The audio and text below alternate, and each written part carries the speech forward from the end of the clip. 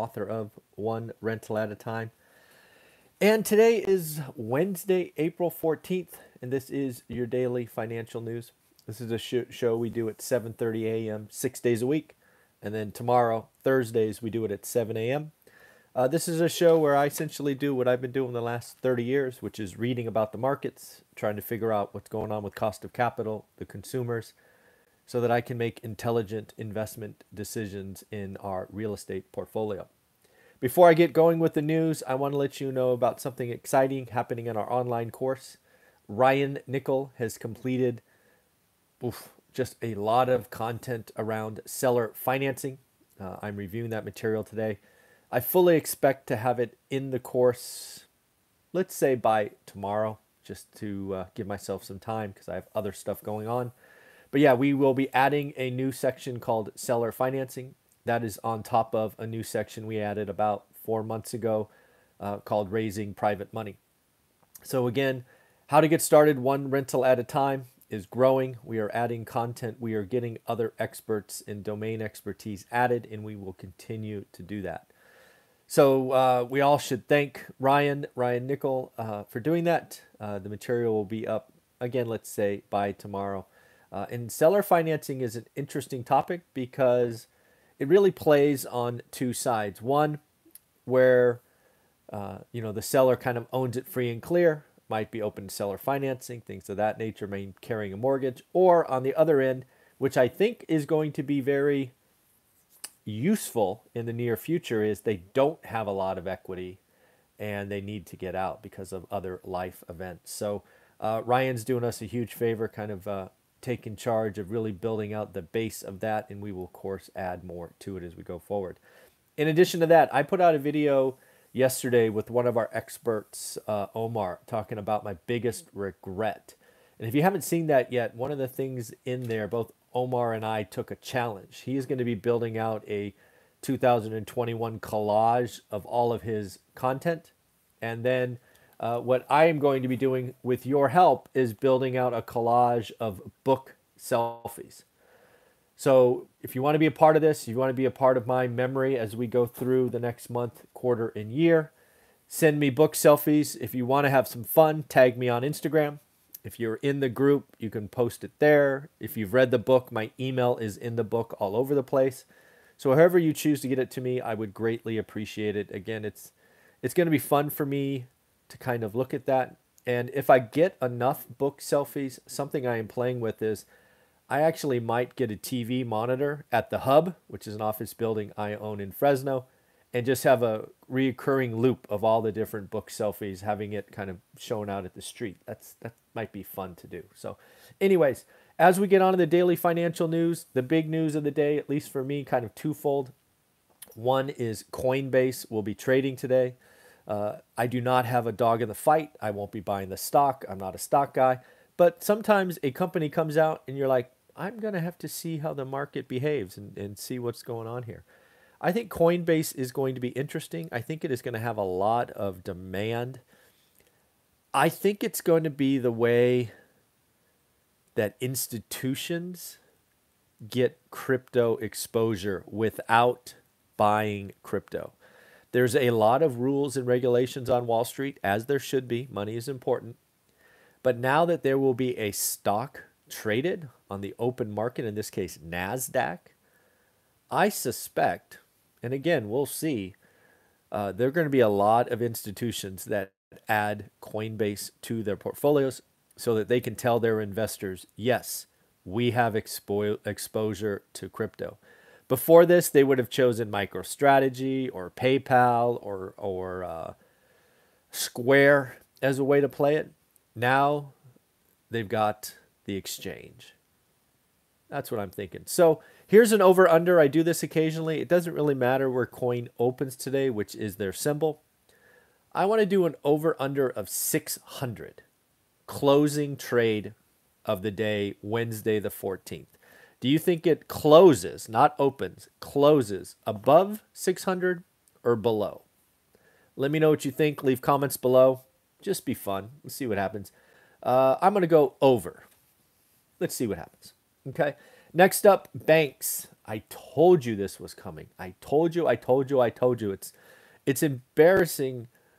Sometimes you can read the playbook and I've been doing this 30 years. And if you go back and watch the videos from last April, when all the banks were putting out these large reserves for bad debt, I told you then that they were over reserving and they would use this to pad the bottom line once this event was over. I told you that a year ago. And lo and behold, JP Morgan reverses $5.2 billion. Wells Fargo, being a little bit more managed, they let a billion, just call it $1 billion of bad debt reverse, which again falls to the bottom line. So again, it feels good. It feels good that repetition, consistency allows you to kind of see their playbook. So there you go. Goldman crushed their earnings. A couple of things kind of stood out to me. They have been the largest beneficiary of SPACs, special purpose acquisition companies, blank check companies. They had 498% growth for year on year. That's wild. That's wild. 500%. It's not like Goldman's been around 7 seconds, right? They've been around forever. And they just posted a 500% growth year on year. Damn, that's crazy. Mortgage demand, both refi and purchase, down, down, down. It is going to be interesting. It was down. Mortgage refi was down 5% week on week, down 31% year on year, and purchase demand was down 1% week on week. I just saw a comment here come up about Coinbase. I'll just address it real quick. They've talked about I forget what they call it, a reference price of $250. That is not going to be the first public trade. That is going to be what insiders, special folks want to get. Will get the 250, but I guarantee you that first trade, man, I'd be shocked if it's not over 400. This thing is oversubscribed. So that 250 number they're throwing all over CNBC, that's a number that you and I can't get, as usually happens on IPOs, right? There's a special price for insiders, and then there's kind of everybody else. That was a big thing back in the day. If you get in on IPOs, you made a big spread right away. Anyways, earnings, back to earnings. Bed Bath and Beyond, kind of retail, came out with bad numbers, right? Q4 was down 16%. Again, they're in a turnaround mode, but again, in a quarter which had stimulus and, was starting to come out of it, to have retail sales down 16% is not a good look. Not sure if that's a signal for other retailers or if it's just a signal that Bed Bath & Beyond has had better days. But at least it's something I'm noting, like, okay, watch other retailers, because maybe the consumer is done shopping. Maybe the consumer is doing experiences. I don't know. But that was the first retailer that came out that I'm like, ooh, that hurt. And again, for me, it's about the consumer. I care less about Bed Bath & Beyond. Don't have the stock. Won't ever have the stock. It's all about the consumer for me. Airlines, again, I told you this was coming 3 or 4 weeks ago. They're getting upgraded. JetBlue, Spirit, Southwest all got upgraded today. Something that stood out at me. Remember 2 weeks ago when Archegos imploded? That's that family office who I think laddered up like 500% on Discovery Channel and whatnot. Can you believe that Credit Suisse is still unloading? Man, talk about slow out the gate. Wasn't it Morgan Stanley that unloaded like the Friday before it was known, and then Goldman and everybody else exited Monday morning? You're still unloading? Jeez, a little bit slow. I think your shareholders are gonna not be too happy with you. Saw this yesterday, and it's actually why I created that video yesterday afternoon, that live stream. When is the housing market going to crash? I got an alert on my search that it's a growing Google search. So if you haven't seen that video, you need to check it out. We've had 3 housing crashes of note in the last, call it 100 years, 3 unique reasons. And I wanted to talk about them. And I give you my prediction on when the next housing crash is going to happen. So if you haven't seen that yet, take a look. It was a live stream, just like all my videos. I don't edit. I just talk live and we just move on with our day. Inflation's up. Everything's more expensive. I can't believe, it only came out at 2.6 CPI. I really think next month is over 4, right? The Fed is talking about, hey, we needed to stay above 2 for a while. I think they're going to get over 4 next month, which will be interesting.